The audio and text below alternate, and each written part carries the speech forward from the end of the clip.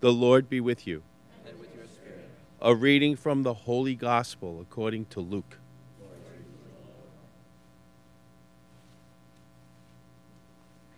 Some people told Jesus about the Galileans whose blood Pilate had mingled with the blood of their sacrifices. He said to them in reply, "Do you think that because these Galileans suffered in this way, they were greater sinners than all other Galileans? By no means. But I tell you, if you do not repent, you will all perish as they did. Or those 18 people who were killed when the Tower of Siloam fell on them, do you think they were more guilty than everyone else who lived in Jerusalem? By no means. But I tell you, if you do not repent, you will all perish as they did." And he told them this parable.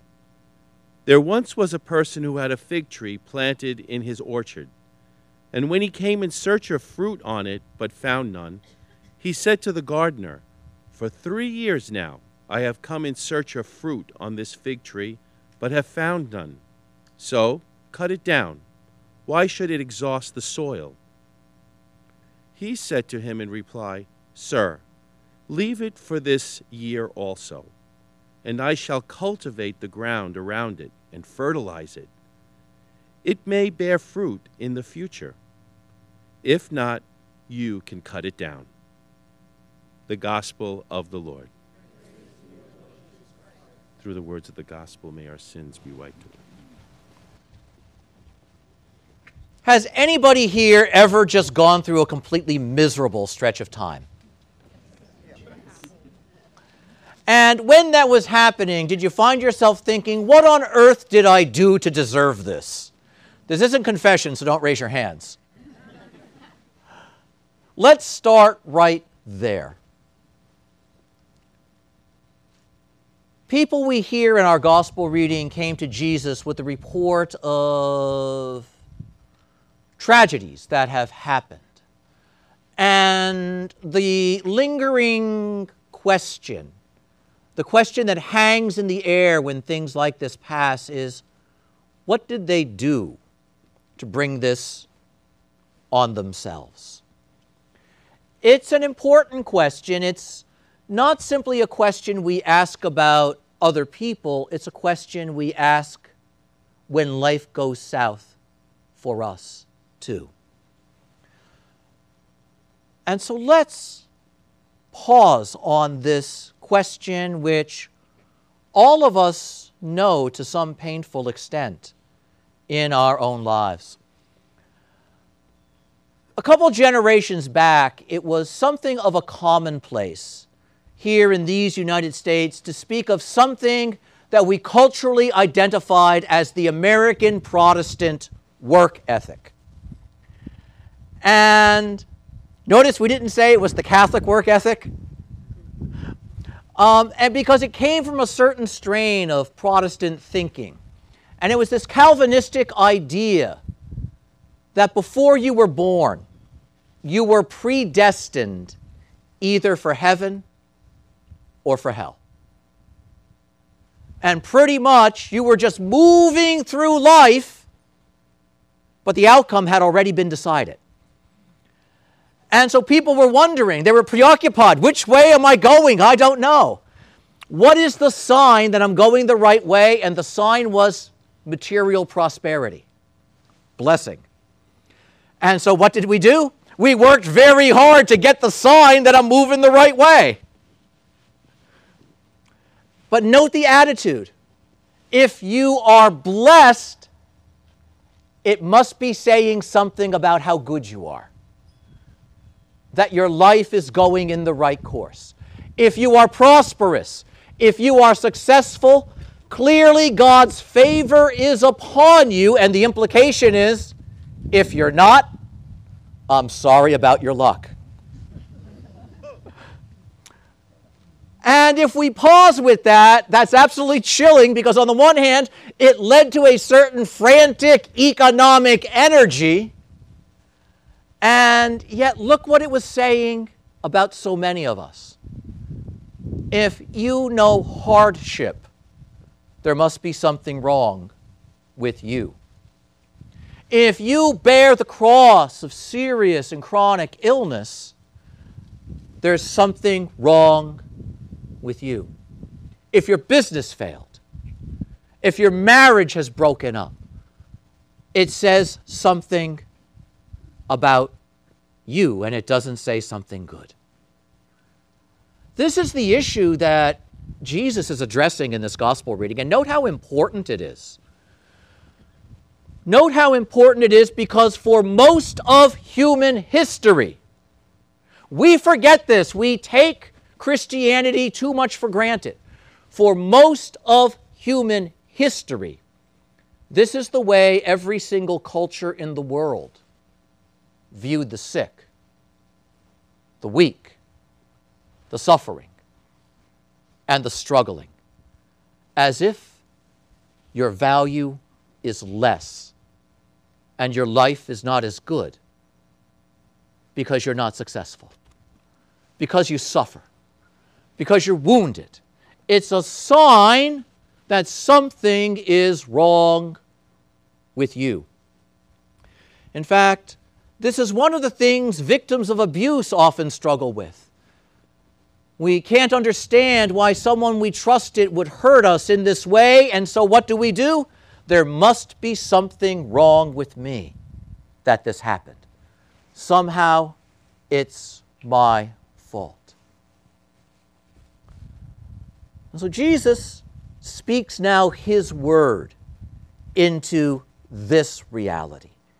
Into this reality that lives all too easily in our hearts, into this reality that is still all too well alive in our world today.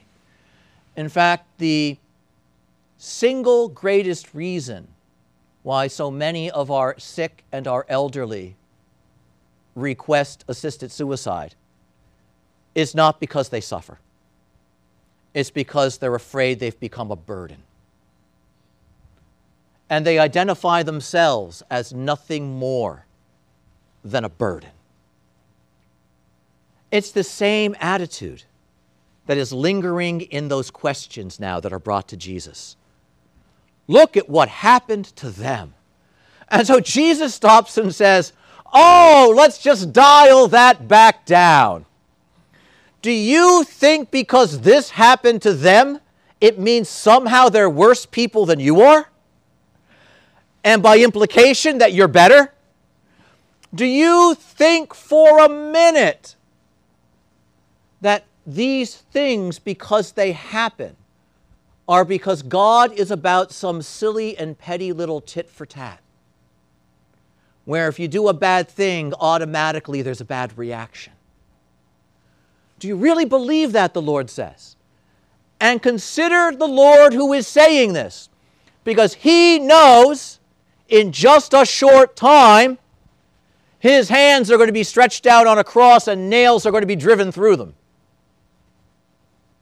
And He knows very well His innocence. And so note how important this is. So the Lord says, no. The only thing you can learn from what has happened to these individuals is that you can't predict the final moment of your life. It comes for everybody, but you're not going to know when. And so the issue is, what are you doing with the life that you've been given now? So the Lord now continues, because He's implying as well, if you think because you're successful, that's the unambiguous sign that God loves you, you're wrong. If you think because you're prosperous, that's the unambiguous sign that God loves you, you're wrong. It's not that God doesn't provide prosperity from time to time, but again, it's not as a reward for goodness. The Lord is not that petty. So Jesus says, consider this. There was a man who had a fig tree. And he planted the fig tree for one reason only. He likes figs. And if you plant a fig tree because you like figs, When it's the season to produce figs, you go to the tree with your basket and you expect figs because you're looking forward to the fruit from the tree. Unfortunately, this tree was a continual disappointment. It was given a prominent place in the garden. It was blessed. It was watered. It was blessed. It was valued. It was blessed. Note how all of our earthly benchmarks of success are here in the tree. But this tree that was blessed with the favor of the gardener never gave him any fruit, despite all the blessings. And the owner of the tree now, after years of this, note it's years, it's not just once, it's persistent. The tree refuses to be fruitful. He looks to his gardener and he says, all right, chop that bad boy down, we're done. And the gardener comes and says, wait. One more year. Just one more year. For some reason, the gardener really likes this tree. I'd have cut it down a long time ago. But the gardener really likes this tree, and so he says, one more year, and I'll even be better to it. I'll fertilize it. I'll water it extra. I'll prune it back. I'll give it even more care. I'll bless it even more. In the hope that maybe it will bear fruit. And note the Lord now giving this contrast. But sooner or later, the opportunity to give the fruit is going to come to an end. And the Lord says our lives are like that. The real question is not looking at bad things and saying, what did I do to deserve it? Or what did he or she do to deserve it? Or looking at blessings and saying, oh my, I so deserve it. You ever notice that we always do that? Something good happens to somebody and immediately our reaction is, oh, you deserve it. Honestly, no. We don't deserve much. If God was about giving us what we deserve, we'd all be a bunch of ash piles. God gives us better than we deserve. We start there. We start there. And so Jesus now looks at his disciples. He gives them the parable of the tree, and he says, the question is this: are you going to bear fruit for the kingdom or aren't you?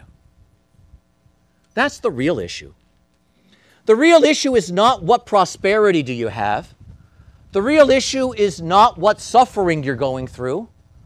The real issue is whether you suffer or whether you're prosperous. Are you bearing fruit for the Lord? That's the real issue.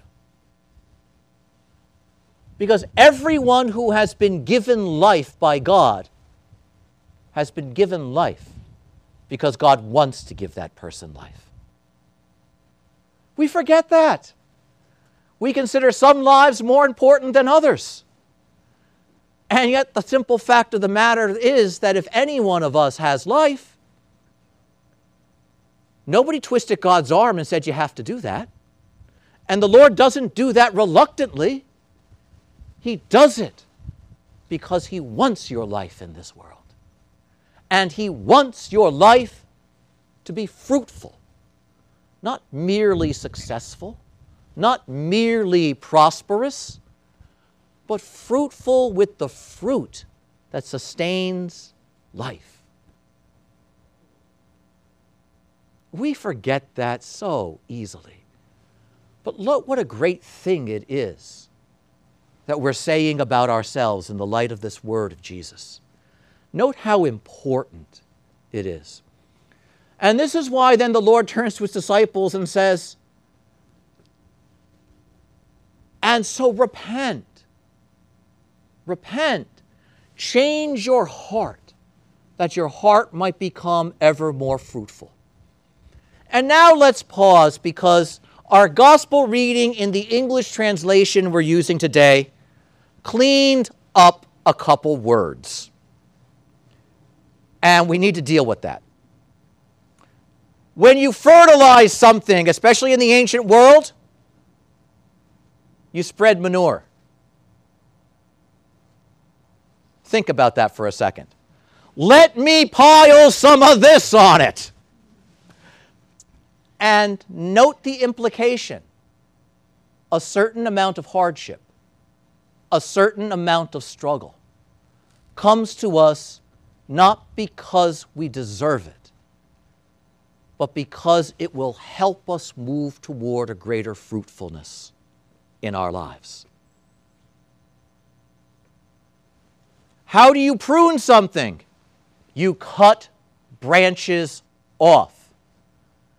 A certain amount of loss we experience, not merely because we're bad, sinful, and guilty, but because for the plant to become more fruitful, the branches need to be cut back from time to time. But the point is, the cutting back is at the service of the growing out. The limiting is at the service of the becoming even more abundant. So the Lord says, don't be so quick to climb into the judgment seat of the Lord. And understand, when these things happen, there's more than merely sorrow and suffering or goodness and blessing at work. There's the movement of the gardener trying to prepare us for lives that become ever more fruitful. And the issue is, how do we cooperate with that? And the Lord then will show us on that original Good Friday how important this particular teaching is. Note how Jesus redeems the world. He's condemned as a criminal. He's rejected. He's abandoned. He stretches out his arms to bear the wounds of all of the physical pain this world has ever produced and suffered. He receives the mockery of the nations. And he dies, in the eyes of the world, an utter, abject failure. How many of us would have made that the plan? Note, everything that we say is no good about life, Jesus takes on to himself. Everything that we want to avoid, Jesus takes on to himself and makes his own, and he uses that to save everyone. Because not everyone is successful. Not everyone is famous. Not everyone is wealthy. Not everyone is comfortable. But everybody cries at some point. Everybody suffers at some point. Everybody gets sick at some point. Everybody fails at something sooner or later. That's what we have in common. And the Lord loves us so much, he makes that his own. He saves us by means of it, and so he shows us. In all of those things where we look and say it's a sign that God doesn't love me, Jesus is saying, no, it's a reminder of how much I do love you, because I am closer to you there than any place else. And you, in your suffering, are more like me there than in anything else. One of the things that changed in human history with Christianity is that the wounded, the sick, and the afflicted began to be treated with incredible dignity. because the early believers saw in them the face of their Lord who suffered on the cross. And in seeing them in that way, understood those who are limited, those who suffer, those who are diminished, have great value. And they are a treasure, not just for their families, but for the world. What a remarkable change that is. And so it is that we gather here today. Some of us struggling more than others. Some of us with joys that others do not have, but we're here today. And in just a few minutes, this same Jesus Christ is going to come from this altar to be with us here at the front of the sanctuary. And we're going to come forward because we've been invited. Whether you're sick, whether you're wounded, whether you're struggling, you've been invited to come forward and to stretch out your hands and receive Him. And notice, He's not giving you what you deserve. He's giving you Him. None of us deserves it. But He gives Himself. How marvelous that is. Jesus reminds us, never forget that. The great blessing, the real blessing, is how I come to you. And the fact that you can come forward, stretch out your hands, literally to an infinity of goodness here in this place. What worldly blessing can compare to that? And at the end of Mass, the instruction is simple. Go, be fruitful. In your sorrow or in your joy, be fruitful. In your laughter or in your tears, be fruitful. In your success or in your failure, be fruitful. It's a simple thing, but a beautiful thing. And in the end, the only truly necessary thing. Amen.